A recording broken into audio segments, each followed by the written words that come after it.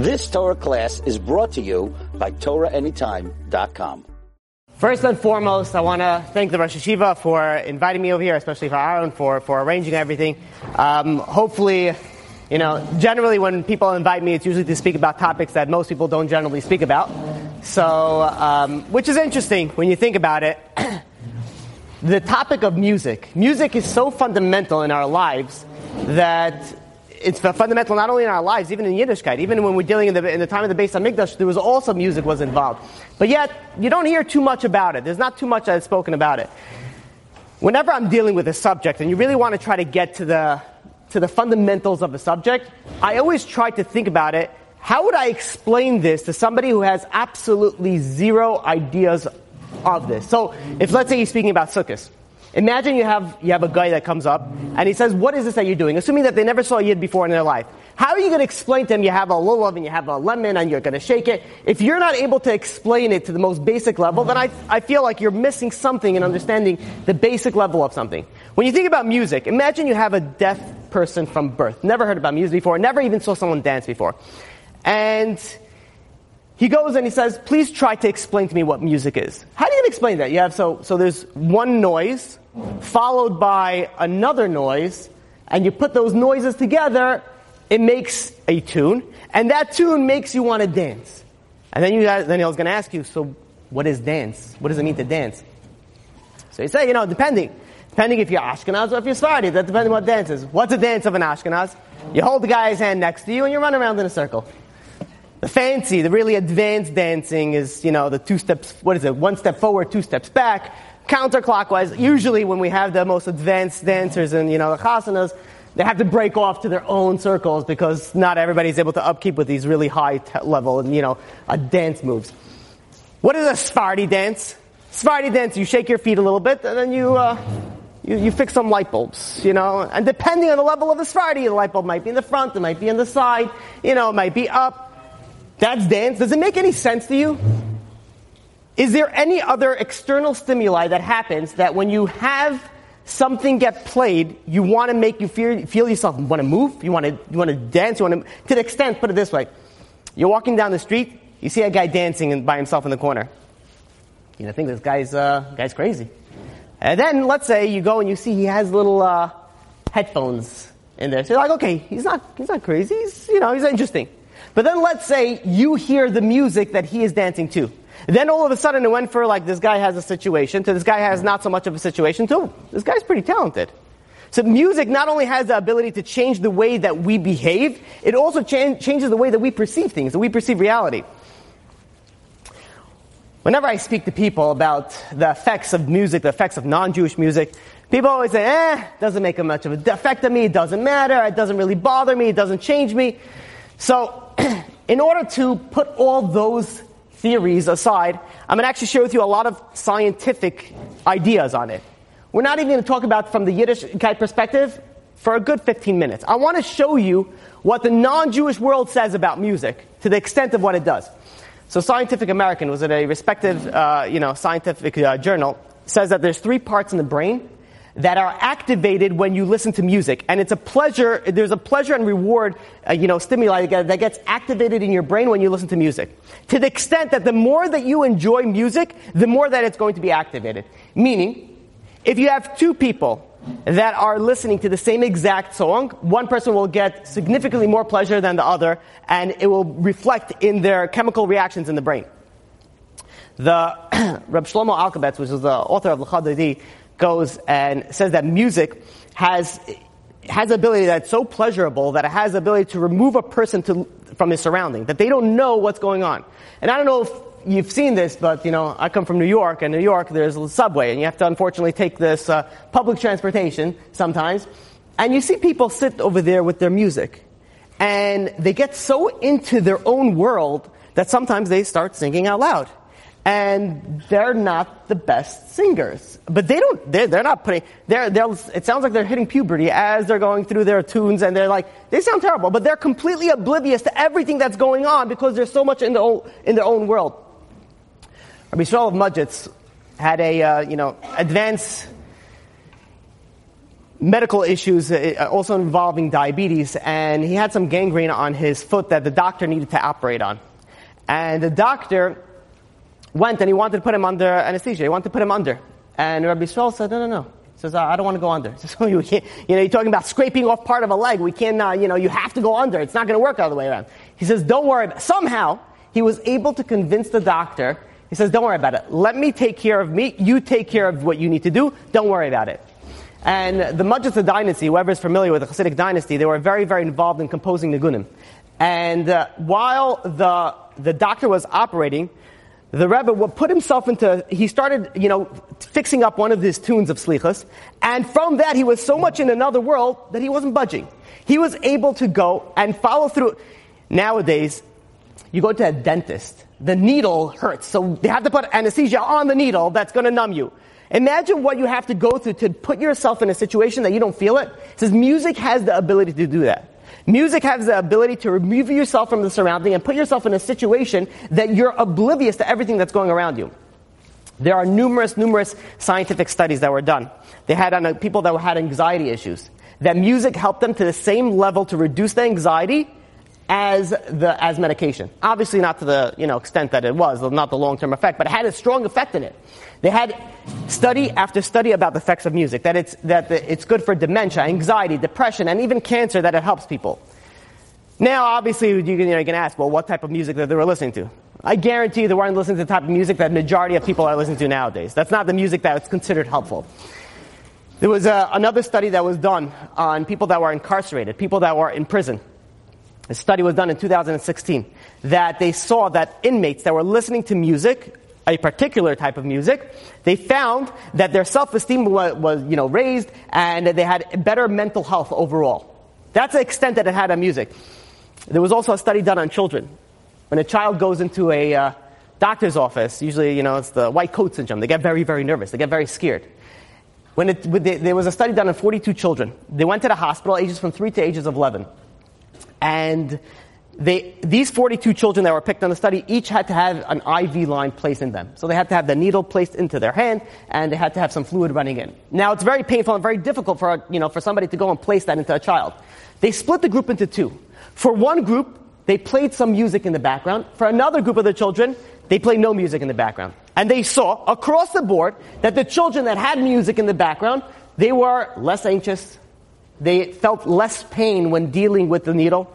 And the people that didn't have anything, this is, by the way, they asked the healthcare practitioners, the people that actually put the needles, says which one was easier. They said across the board, without a question, it was with the people the children that heard the music. So, for people that say that music doesn't affect you, music affects you. To the extent, how do you know that affects you? When you're dealing with money. Because you have even medical insurance that sometimes covers this music therapy. Now, unless there's serious proof showing that it helps them, they're not interested in paying for it. But yet they are. There are some scenarios that they cover music therapy. They also made a study regarding the sleep quality. They had this study, they took teenagers, and they split them up into 3 groups. And there's also even, people that were older than, also in their early 20s, that they took them into 3 groups. One group, 45 minutes, relaxing music before you go to sleep 3 times a week. Another group, you listen to an audiobook, right? We like to call them shiurim, whatever. Audiobook they were listening to. For, again, 45 minutes, 3 nights a week. The last group was a control group, nothing. And they found across the board that the people that listened to music before they went to sleep, again, the relaxing type of music, they were able to sleep better, they had less depressive symptoms, and overall had a better general quality of sleep. Now, the question is, so what type of music were they listening to? Now I want to share with you a few more studies on the severity of what happens when the type of music that you listen to, and unfortunately, the current type of music that you're listening to. The American Academy of Pediatrics, when they did research on 1,461 teenagers, and on the type of music that they listen to, and they found that the children, these teenagers that they were listening to, the more violent and the more promiscuous type of music they were listening to is what they end up becoming. Now, it doesn't mean that if they were listening to rap music, they were going to go and murder people. But it means that it affected them to the extent that they saw it in their study one after another, that it actually affected them. They had also a study done by the Prevention Research Center that said that people that listen to rap and hip-hop are more likely to abuse alcohol and commit violent acts. By the way, not Jewish. This is a completely secular, non-Jewish study of the effects that music has. Now, I'll tell you like this, and the things that, and the chashav rabbanim that we have over here.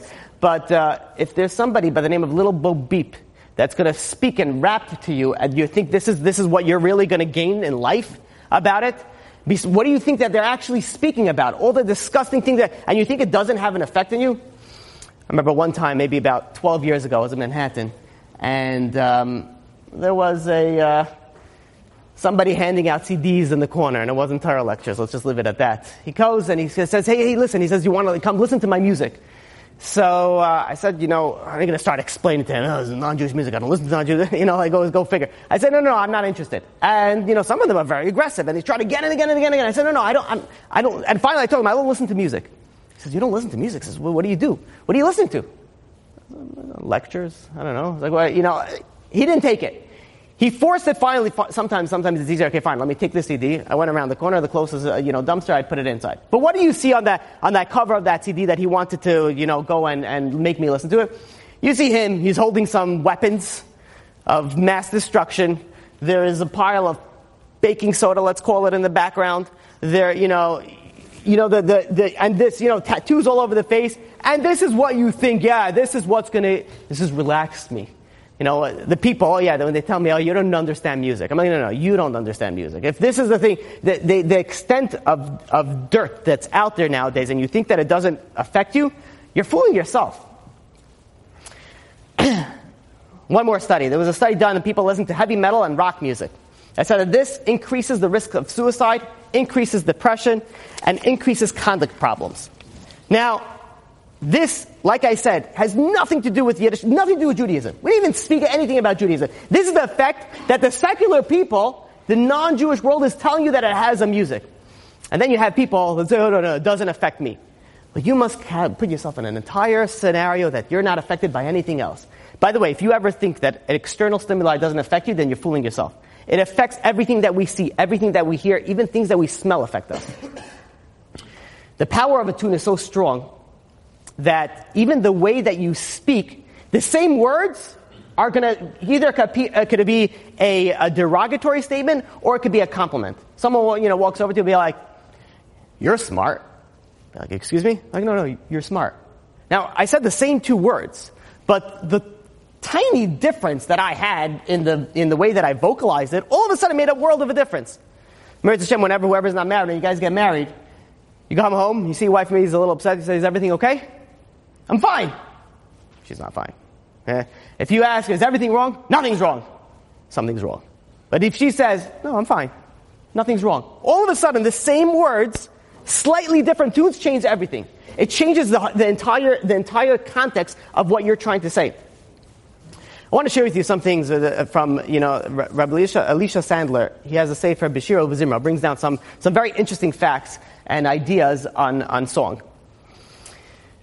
Rabbi Shaul Yedid of Majitz, another one of the Rebbes from the Majitz dynasty, says like this, says music is the language of the soul. The Imrei HaKadosh brings down further, and he says that if somebody has the inability to connect to HaKadosh Baruch Hu, has the inability to connect to Hashem, through music you'll be able to connect to it. Even furthermore, Rav Klonimitz Kalman goes and says that music is the key to the soul. And this is why Rav Shlomo Alkabetz goes and explains, we're coming up to Purim. How come, do you ever realize in the story of Purim, Achashverosh went and he threw a party, a crazy party, that focused 4 out of the 5 senses. It speaks about the wine, it speaks about the food, it speaks about the cushions and the curtains and the paint, it speaks about everything if you look in the Midrashim, but it doesn't speak about music. How come Achashverosh didn't put on some music? Could have hired somebody, $50 maybe would have wanted to play for him, and he would have went over there and he would have played some music for him. Why couldn't he go and he have some music going on? Music is very entertaining. Wedding, people have music. Why didn't Achashverosh want any music over there? The answer is, there's one practical answer that everybody has a different taste in music. And if you have a different taste in music, so what you're going to enjoy, I might not enjoy. So how could everybody, feel enjoyment to it? You need to, better not have it. But there's a deeper answer to it. We know that one of the reasons that Achashverosh threw this party, it was the end of the 70 years that there was a nevuah, there was a prophecy that came out by the destruction of the first Beis Hamikdash that said that after 70 years there's going to be rebuilding of the second Beis Hamikdash. It's going to be the ending of the Geula. So that there was a few calculations. As usual, when you're dealing with calculations, it was miscalculated. And Achashverosh thought this is the time. So he threw a party to make sure that the Yidden are not going to get redeemed. So he wanted to make sure, he wanted to bring the point of the party was to bring the Yidden down, to bring them down to the lowest level. He says, if I'm going to put music is the key to the soul, it has a power, it's a language of the soul. If I put music, I'm going to lose them. They're going to go raise into the spiritual levels that I don't want them to. Said Achashverosh, it's not worth it for me to put music because music has the power to uplift you. The Gemara Chagiga brings down also that the Malachi Ashars, they sing Shira. They sing Shira, and I heard a very interesting, interpretation on why people, when they listen to music, they want to dance. Very odd thing, like the whole concept of dancing. And he says that your neshama is used to music. It hears music in the other world, in the next world, and it understands music. It's a language of the neshama. It remembers the songs, the shira that they heard. When you hear music, you get like, like your neshama, sort of lifts it up. And then your body brings it back down, crashes back down. And then you jump up again, and then you jump back down again. This is the idea, this is the concept that I heard, one of the reasons of why you're dancing when it's like a conflicting of emotions that are going on inside with you, and it results in sometimes in a little bit odd physical movement that results other people call dancing. When you look, let's say, you look at some pictures, a collage of pictures, a slideshow that plays. Depending on the music, it could change it. If you have nice music, memories. If you have sad music, it's like, memories. And it changes the concept. And this is not even words. This is just a tune. There was a study done by people that are driving. I don't know why people, when they drive, they like listening to music. If anybody's not familiar and they're bored while they're driving, there's plenty of discs of Torah that you can listen to. There's Torah anytime that you can. There's so many things that you could do to it. It's not like you're missing entertainment. But they like listening to music. So they made a study on the type of music that the drivers are listening to. And they found that when the drivers were listening to more aggressive music, they drove more aggressively. When they were listening to different types of music, more relaxing music, they drove more calmer, more safer, if we may. We also know that music has an effect on you when you exercise. They made a study done that when somebody's going, and they made on cyclists, on people that are pedaling, depending on the beats that they had and how fast were the beats, or how fast people were cycling. So it affects you to such an extent that I don't know if you're understanding what the reason I'm bringing all these studies down. It affects you so much that it even makes you, the type of music that you're listening to is going to either make you go faster or slower, be more awake or be more sleepy. So it changes you. It changes you physically. Kal v'chomer, for certainly it's going to change you spiritually.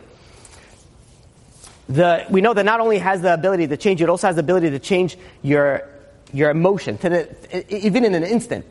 We know in Shalom Malach, he was, the Pasuk in Shmuel Aleph goes and says that, V'ruach Hashem Sara Mimshal. The divine, the spirit of Hashem left Shaul. The Malbim goes there and explains that Shaul went to a little downstage. He was depressed. And you go a few psukim later, what did the servants say? What is going to get Shaul out? They said, you go look over there. Yivakshu ish yedei menagin b'kinar. Go find somebody that knows how to play a harp. Because music has the ability to take someone from depression to go and bring them out of depression. We know that in the Beis Hamikdash there was a song, the Levim. They sang, it was, by the way, this is both instrumental and vocal that the Levim sang in the Beis Hamikdash. And where do we see this? We see the Bamidbar. We see over here, it says, La'avoid avoidas avoida. It says it twice. What is this, the service of the service that they're working? Rashi there goes, and it's quoting a Gemara Rashi brings it down. That says this is the music. What is the music referring to? This is talking about the cymbals and the harps. This is the service for what? For the karbanos. This is what they used to serve. And this deals, Reb Simcha Banim of Vishishcha goes and explains like this. He says that the world of music is very close to the world of tshuva. So much so that somebody is considered a fool if somebody is involved in the world of music and he's not in the world of tshuva. Because it's right there. It's all right there. This is how, and the Vilna Gaon also brings it down, that through the power of song you have the ability to defeat the Yetzer Hara, the evil inclination. That's the power of music that you have. So in the Beis Hamikdash, now the Shem Shmuel brings this down, in the Beis Hamikdash you have that when you bring a karbanos, sometimes there was music accompanying it. And the Kohanim would go, and they would see, the whole point, one of the main points of bringing a carbon is for tshuva. You do the whole thing, but you don't have the tshuva, you're losing everything. So one of the main things is, what is for tshuva? The Kohanim were looking at the person bringing the carbon chatas, and says, this guy, I don't know, I don't feel that his tshuva is sincere. So they would signal to the Leviim, play something sad, play something that's going to bring him to a full sense of tshuva. And the Leviim would start playing with it. And once the Leviim were playing, and the Kohanim saw, okay, fine, we got to the level that we feel this is good, this is the correct level of tshuva, they quickly signaled to the Leviim, and they switched the tune to upbeat music. That's the extent that music played in the Beis HaMikdash. Now the Or HaMeir brings down, in the name of the Baal Shem Tov, that the Baal Shem Tov one time he heard someone playing a harp. And he said from the music that he heard him play, this musician play, he was able to figure out the averos, the sins that this person did. That's just what says the Or HaMeir. This is just from playing from the instrument. Imagine what it would be if he actually heard this person sing. I want to share with you something, a crazy chiddush. When I learned it, it was like really blew my mind. There's a Gemara in Megillah. In the Megillah, over there, the Tosfos brings down that, when the Tarsha Baal Peh was brought down, it was Baal Peh, it was by heart, the oral law was oral. How are you going to remember all that? That's a lot of information to remember it. We know that music has the power also to help you with memory. That's why in children, when they teach them the ABCs, you teach them the Aleph Beis, you teach it to them with what? With a little bit of a tune, because it helps you remember it. Says Tosfos the same way. When the time the Torah Shabbat Peh was given, it was given with music. Says that Tiferes Yisrael, a crazy chiddush. Says, if I wouldn't have read this, I wouldn't ever, believe that this could. You're reading sometimes the Gemara, and it says in the Gemara, Chsur Mechsar v'Hakiktani. Right, so there's a question on the Mishnah, something is missing over there. So the Gemara says the Mishnah is missing a few words. This is the words that it's missing, and hence you're gonna, solve all your questions. Question that Tiferes Yisrael asks says, just put it inside over there. Addition, fix the addition. Put all the corrections inside the Mishnah. Why didn't they put the corrections inside the Mishnah if it was missing words? Answers that Tiferes Yisrael. It says, because and this is what he says for some cases, he says there was a special tune, a special nigun that was done for each particular Mishnah. That's how they remembered it. If you're going to start changing the lyrics of the Mishnah, then you're going to lose it. You're going to lose the memory. You're going to lose the song that you had. That's the extent that music played. That's the extent that music had the ability to go and be able to really connect you to the Torah, really be able to understand it and remember it. I remember one time, maybe 12 years ago, no more like 15 years ago. It was a Mir Yeshiva, and I was learning I had a library over there, and I was learning over there. And sometimes people are sitting over there, and that's why people are singing while they're learning.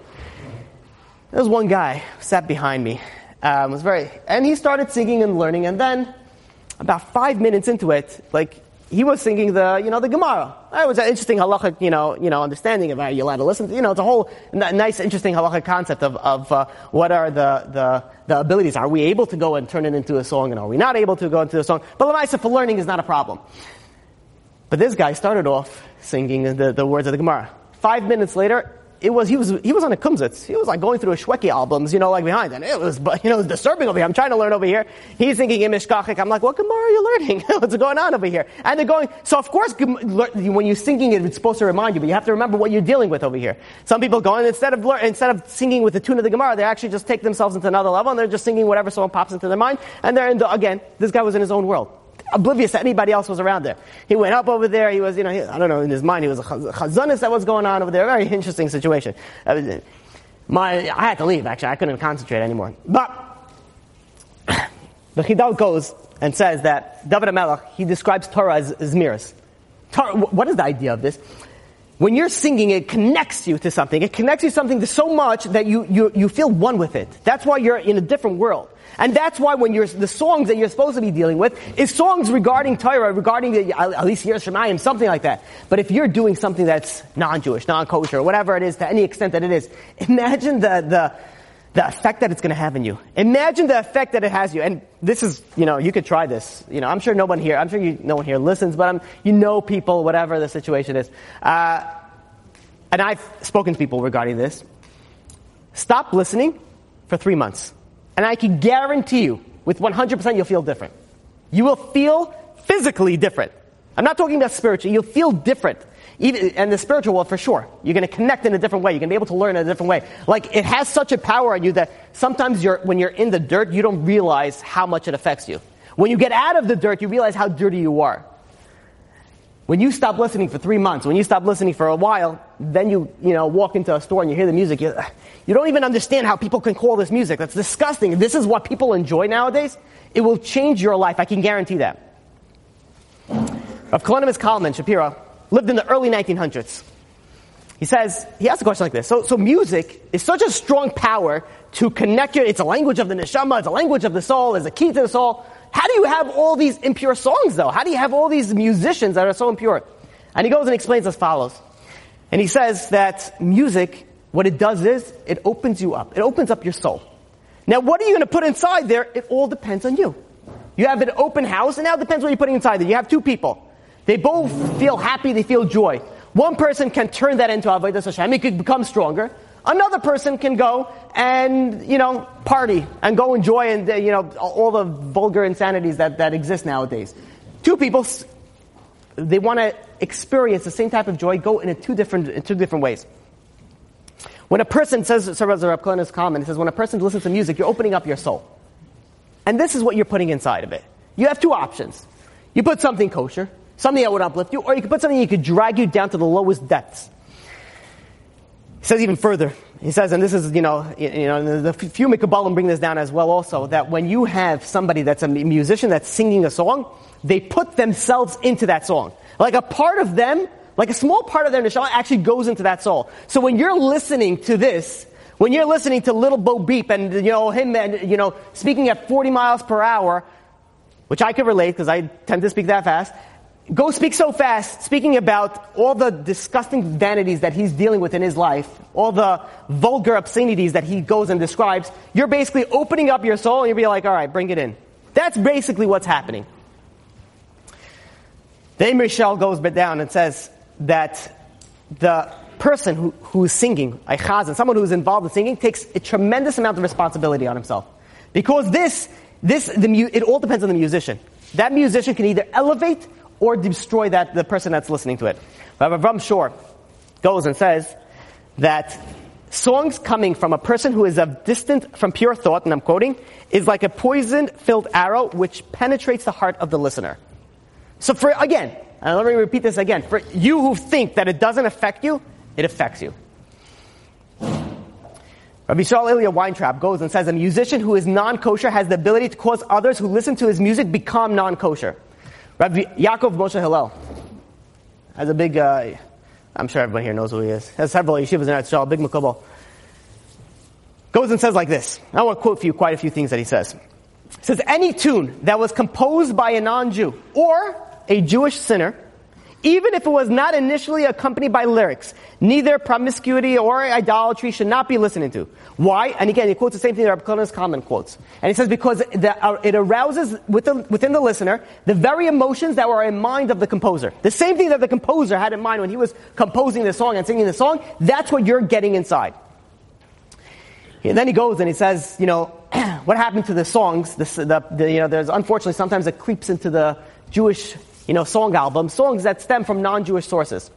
He strongly rejects this. He goes and he says that, people, say, listen, in the olden days there were tikkunim, there were deep intentions, they were fixing these songs. He says whenever he hears something about that, it reminds him of what happens to Shabtai Tzvi.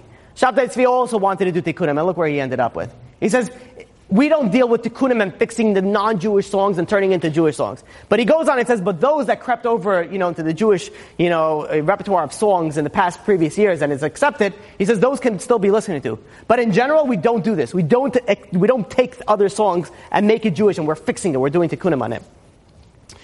The Gemara in Shabbos brings down the severity of what happens when you're dealing with nivel peh. Nivel peh, vulgar speech. When you're dealing with vulgar speech, the Gemara over there brings down very scary things. It says even the tefillas, the prayers of Yesaimis, of orphans and widows do not get answered. Now, I want to share with you, like my idea. Why orphans and widows? Now, Al-Pi Chazal, they tell us that orphans and widows, tefillas, they get answered. Why? Because they have nowhere else to go. They're so vulnerable. They have nothing. They lost their foundation. They lost everything. They have nothing going on over here. So they go and they pray to Hashem. They daven to Hashem. Those tefillahs get answered because those tefillahs are really coming from the heart. They really mean it. They really connect to it. He says those are the most powerful tefillahs with the avera of nivel peh, with the sin of vulgar speech. Those tefillahs don't get answered if you think that it doesn't affect you. You know, the Reishis Chachma brings down, and listen very carefully, I'm going to quote a few. People of low worth are drawn after low songs. Again, people of low worth are drawn after low songs. Why would you bring yourself down to that level? Rav Nachman of Breslov also brings down that he says one who hears music from a wicked musician is difficult for him to serve his creator. If he hears it from a kosher musician, then it's good for him. This is what we're dealing with. Besides that, you have the halachic issues that you're dealing with non-Jewish music, whether it be from nivel peh. Of course, anything that has to do with any other religion is, avodah zarah. That's 100% forbidden without there's no questions even to ask it with. But there's so many, even, by the way, that's even just tunes is a problem when you're dealing with tunes from avodah zarah. I remember I was one time in a very, very odd situation. I was in a meeting I was the only Jewish person there. Everybody else was Asian. And they had this thing that was plugged into the wall, and it was like soft music that was playing, but it was chants that were going again and again. And I was there, I came into there, I'm like, okay, fine, you know what? I'm here for a short period of time. I'll deal with it. I'm not going to say anything. After like 2 minutes, I literally felt like I was melting. Like my soul was like getting ripped apart. And it was just chants. Now, if anybody's familiar with the Asian culture, I mean, they're all based on, avodah zarah, everything with that. And I'm sure this was what it was dealing with. After a few minutes, I'm like, I had to stop them. I'm like, I'm sorry. I bet, but that's really disruptive. Can we pull that out? And they actually pulled it out. And what you think is not, you don't realize the connection. When you're staying far away from all this type of music and then you listen to something, you feel it different. You're like, you feel yourself falling down. The Gemara in Yuma brings down, there's many issues regarding tznius that people think are permitted, but in essence are not. And somebody who indulges in these type of things, the Gemara brings down that it distance a person from Torah. And the Steipler also brings down that this also can bring a person to depression. Now, what happens when you're dealing with something like Kol Isha? Right, Kol Isha. You look at the Mishnah Berurah. It's very straightforward. It's 100% not allowed. The Gemara in Brachos brings down that it's erva, to the extent that it's erva. And you're going to say, okay, it doesn't affect me, it doesn't bother me. Again, not true. It affects you and it bothers you to the extent that even, the halacha is even like, what age are you not allowed to listen to a woman sing? So it's a machlokas either, there's 3, 6, 9. Moshe finds it because, if you're really desperate for whatever reason that you're desperate until age of 11. But after that, that's it. It's not allowed. Halachically, it's a very big problem. And people go and they say, no, it doesn't bother me. It doesn't affect me. I cannot tell you enough, and I hope you realize that I'm repeating it again and again because there's no such thing as it doesn't affect you. It affects you to a tremendous, tremendous extent.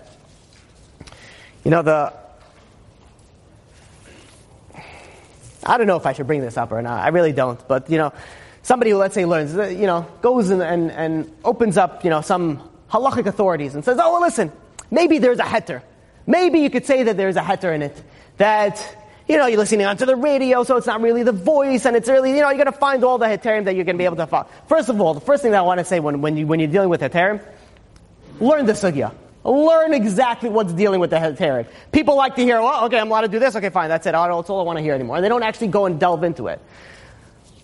For example, let's say, Chacham Ovadia Yosef goes and brings down, so it says, if you never saw a woman and you never saw the singer, and there's certain situations where it's not so problematic. But if you went and you saw it once already, saw just a picture of this woman once, already it's problematic. Whether it's alive, whether it's dead. And by the way, this is talking about only kosher type of music, not vulgar, not everything else like that. Which again, I don't think exists nowadays. Kosher, secular music. I don't think. This also reminds me, people think that if it's in Hebrew and it's secular, it's okay. No, it's Israeli.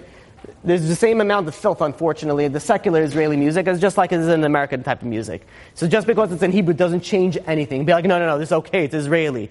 So, one of the things that really, when it comes into this, and I know for some people that are very involved with this type of, world, it's very difficult. It's very difficult to leave that type of world. But one thing you have to do is you have to be true to yourself. Don't lie to yourself. The last thing that you want to do is lie to yourself, say it doesn't affect me, it doesn't bother me, I need it, whatever it is. If you're doing something wrong, it's advice that I give, people, let's say they're not unable to change, which, again, I don't believe. I think everybody is able to change. But if you're doing something wrong, the first thing that you have to do is realize, I am doing something wrong. Because if you don't think that you're doing anything wrong, guess what? You're never going to change. If somebody is an angry person, if somebody's a lazy person, if they think, okay, fine, I'm just tired, I can heat it up very quickly. If you don't admit to your faults, if you don't know what your problems are, you will never correct yourself. And I can't tell you how important this advice is, especially once you get married. Once you get married, if you're going into marriage thinking, you know what, I'm okay, I'm good just the way that I am. You should know, by the way, the second that you say you're okay, you realize that you're not okay. We're here for a purpose, we're here for a reason. The Vilna Gaon says one of the purposes of us being over here is that we have to fix our character traits. So if you think that you're perfect, you're not. Hate to burst your bubble. Nowadays, everybody, self-esteem, you have to be so careful with the self-esteem. Well, guess what? There are things that you need to work on, and you need to figure it out. And if this is one of your problems, then you have to realize, regardless of whatever you personally decide to do with your life, you have to realize this is going to be a problem. Now, I quoted an extensive amount on secular studies to just prove to you of the effect that music has on you. As many people say, every time that I speak with people on this matter, but I'm talking about a person like a one-on-one, says it doesn't bother me, I'm sad, I'm depressed, I need this to bring it up. If you're sad and depressed and you need 3 hours of music to bring yourself up, then music is not your answer. You probably need therapy or other situation. Music, if people go to the extent, there are studies done on how many hours a day people listen to music. It's crazy how much we're in a world of music that it's scary. You're talking about teenagers up to 40 hours a week. That's a full-time job of listening to music. These are people that are constantly in the morning, on the way here, constantly with, always with this music. One thing also is I don't understand how people listen to the same song so many times. You repeat a Dvar Torah to somebody, he says, I heard this already, I'm not interested in it. You just heard a song for the 15th billionth time, and you're able to do that. And say, it's different, it has a tune behind it. Listen, you can find plenty of little clips on Torahs that has also music in the background. Play piano while you listen to a Torah. I don't know, build yourself music. But the truth is that, when we're dealing with a topic like this, and I really feel this is why not too many people speak about it. It's difficult. For some people that are stuck in this world, it's very hard to leave. Forget about movies, forget about TV, forget about all that entire world. This is something that, think people, nowadays we think not an issue, not a problem, not going to affect me. So much so that it's going to affect you that it will change your outlook. They had another study that was done that they made someone listen to a particular piece of music, and then they showed this person a neutral picture. By I mean a neutral picture, not positive, not negative, you can interpret it, open for interpretation. And they saw, depending on what type of music that person just listened to, is how is he going to interpret that picture. Meaning that your music is also not only going to affect what you are right now, it's also going to affect your perception of how you see things. You're going to listen to some type of music, you're going to see the life, you're going to see the world in a different eye. You're going to see good music, you're going to see world in a good way. You're going to see bad music, the world is in a bad way. They made a study, this was a crazy, crazy study that was done. They made a study with a bunch of participants, says, list me your 10 favorite songs. They listened to these 10 favorite songs to a bunch of participants, and then I think they were psychologists, what they did is they tried to predict your type of character traits, your personality traits based on your music that you listen to. And guess what? They were right on target with a lot of things. They saw people that listen to certain things have a low self-esteem. People listen to have a high self-esteem. People, and I guarantee you, rap, hip-hop, rock, all these things didn't come up high in the totem pole of success in life. And this is the things that, especially when you're dealing with spirituality, especially when you're dealing with things that you want to connect, you want to become a better person. Nowadays, we live in a world that we become desensitized to things. And to the extent that 100 years ago, if somebody would say something like this, either would get arrested or kicked out. Nowadays, we're like, okay, it's normal. I have people that come to me, they speak to me. I deal a lot in the Kiruv world. They speak, hey bro, I'm sorry, Rabbi, I have a question, for you. And they start asking these type of questions that people should really be, embarrassed to speak publicly. Privately, you have to open up to your Rav, to your Rabbeim, on anything and everything.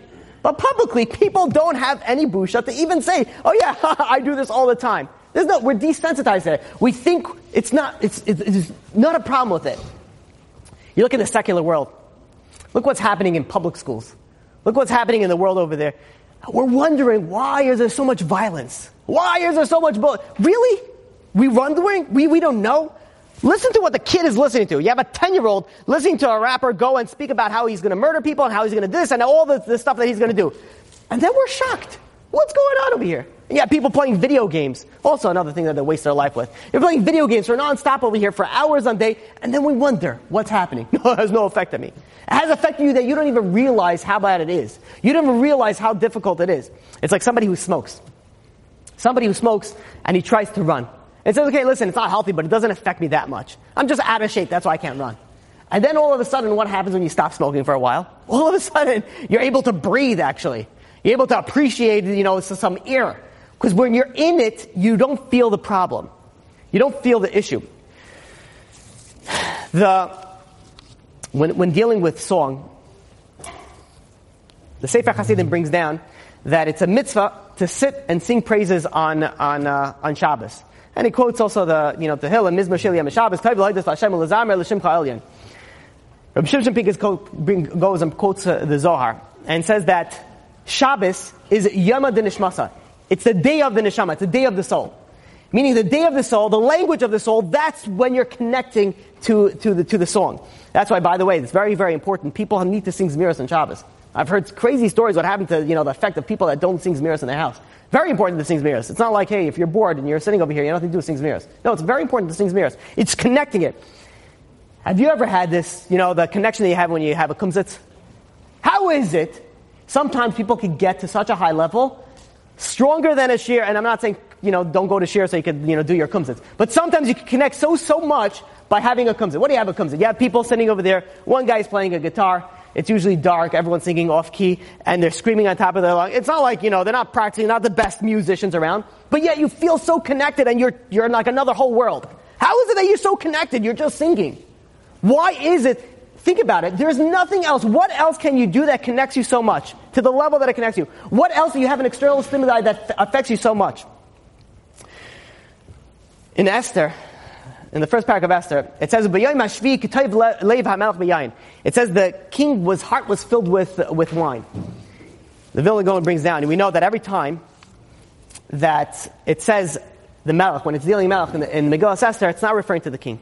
It's not referring to the king Achashverosh, it's referring to HaKadosh Baruch Hu. Says the Vilna Gaon, it says, over here, it quotes over based off the Gemara and Megillah, that says that this day, what was the Taiva Melech behind? What was it? It was that day was Shabbos. And which Melech we're referring to? We're referring to HaKadosh Baruch Hu. It says, really? HaKadosh Baruch Hu is enjoying wine? Well, HaKadosh Baruch Hu doesn't have an effect of wine. It says, but rather, what was the enjoyment? He says the Yidden, the Jewish people, when they're sitting and they're having Kiddush on wine, and then they're going, and what are they doing? And they're sitting on their Shabbos table, and they're singing Zmiros, they're singing, and bringing themselves closer to HaKadosh Baruch Hu. And you're going and you're saying Divrei Torah, this, the Taiva Melech behind, this brought the Simcha to HaKadosh Baruch Hu. This was able to bring it, to that level. And by the way, it's very interesting, the Torah brings down also Baruch She'amar needs to be said with a song, and the Rabbi Yosef Akar also brings the Mizal aside that there's different tefillas is also based on song. Song has a tremendous effect in our lives. It has such a tremendous effect that it could affect us to such drastic extremes. I want to finish with you a story that I heard. It doesn't really have so much to really be related with music. I heard it from Rabbi Yoel Gold. Rabbi Yoel Gold is unbelievable. You want somebody who does research on his stories. He actually brings down the people that the stories were affected, and he goes and they say the story. So there's a story about a person by the name of Shimi Weitzhandler. It's a person from Eretz Yisrael who was a violin player, and they flew him into California to play in some sort of dinner that was taking place in the Herzog Winery. And he lands by in LAX. He landed in the airport, and his host picks him up, drops him off at the house. And then they were going to travel to the winery, which is about an hour, drive. They go, They stop by the house. He drops off his suitcase, leaves his violin in the car. And, after it's time for them to get ready to go to the dinner, they pack up back in the car, and they drive for an hour. They get to the dinner right on time. They open up he opens up the trunk, and he sees the violin is gone. And he starts panicking. This is all that he was here for. And he goes to the host and says, "Where's the violin?" He says, "Where'd you put the violin?" He says, "I left it in the back of the car." He says, "Which car?" He says, "The car that you picked me up with." He says, "That was my wife's car." He says, "This is my car." He says, "I didn't know you had left anything in the back of there." And he says, "You gotta be kidding me." He says, and the kicker is that he was the only one who had the keys for his wife's car. And there was no way that he would be able to drive back and come back again to get the violin. He thought he's done. He said they flew him in from Eretz Yisrael to California to play at a dinner, and now he has nothing. What is he going to do? You can't a cappella it. He was stuck. And, he thought his business was ruined. He says no one's going to hire him. A year later, he's sitting in Eretz Yisrael, he gets a phone call from the same administrator. He says, "Hi, we want to invite you back in to play at the dinner." He says, "Do you remember what happened last year?" He says, Yeah. He says, "No, listen, we know they understood his talent." He says, "We want to bring you back in." So he says, "Please, whatever it is, I want to go back in. Whatever it is, I want to make things right." So he flies back in. I'm sure this time he held it the entire time. He didn't put anything in the back. He goes and he plays, at the Herzog, winery at the dinner, like he's never played before. The emotion and everything that he put inside over there, because he has a second chance. He has a second chance that he never had before. So many times in life, we have a background music that plays in our life. We have our tune, if I can call it, that's going in our life. And you have a chance to choose what is the tune that you're going to choose to be playing your life. You have an option of succeeding, and you have an option of failing. And I think you all know what that option really is. But even more so, I want to finish off with one lesson that he brings down from this type of, from this story. He goes and says like this. He says that, many times in life we mess up. We fall. We crash. We burn. And sometimes we want nothing more than just to fix that. We feel so bad. We fell. We could do it better. And sometimes all we want to do is like, "Oh, please, God, please Hashem, please just give me one more shot." It's a thought that goes in everybody's mind on the deathbed. So just give me one more shot. One more shot to do it right. So guess what? Baruch Hashem, you guys are all young over here. You have another shot. You have another shot to choose how you're going to live your life. It's not only relevant only to music. It's relevant to everything else. All the other entertainment, all the other external stimuli that you're going to be putting into yourself. It is all going to depend on how you're going to live those moments. Those moments of entertainment is going to affect you and how you are on your highest and strongest point. All I'm asking, and I'll finishing off. I know I finished off 3 times already. Finish off really with this. Be true to yourself. Be honest to yourself. Realize the effect that it has on you physically and spiritually. And Amir Hashem, when you actually do think about that, I can guarantee you're going to make the right choice. Thank you very much. You've just experienced another Torah class brought to you by TorahAnytime.com.